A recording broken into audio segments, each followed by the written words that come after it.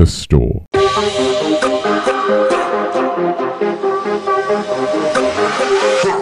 So I'm walking into the store, right? Well, more accurately, I'm walking up to the store when I see this guy in a military uniform.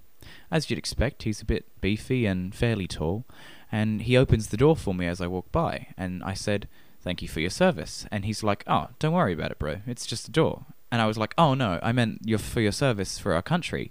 And he's like, "What?" And I was like, "Oh, you served us in some war." And he's like, "What?"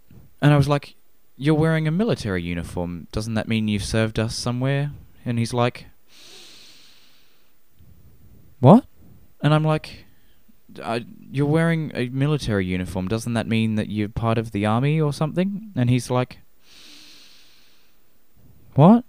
And at this point, I'm getting super frustrated, but one last time I was like, "Okay, you're wearing some sort of military uniform. Doesn't that mean you're part of the Navy or the Army or just, I don't know, some admin thing?" And he's like, "What?" And from out of his jacket, he pulls a microphone and drops it.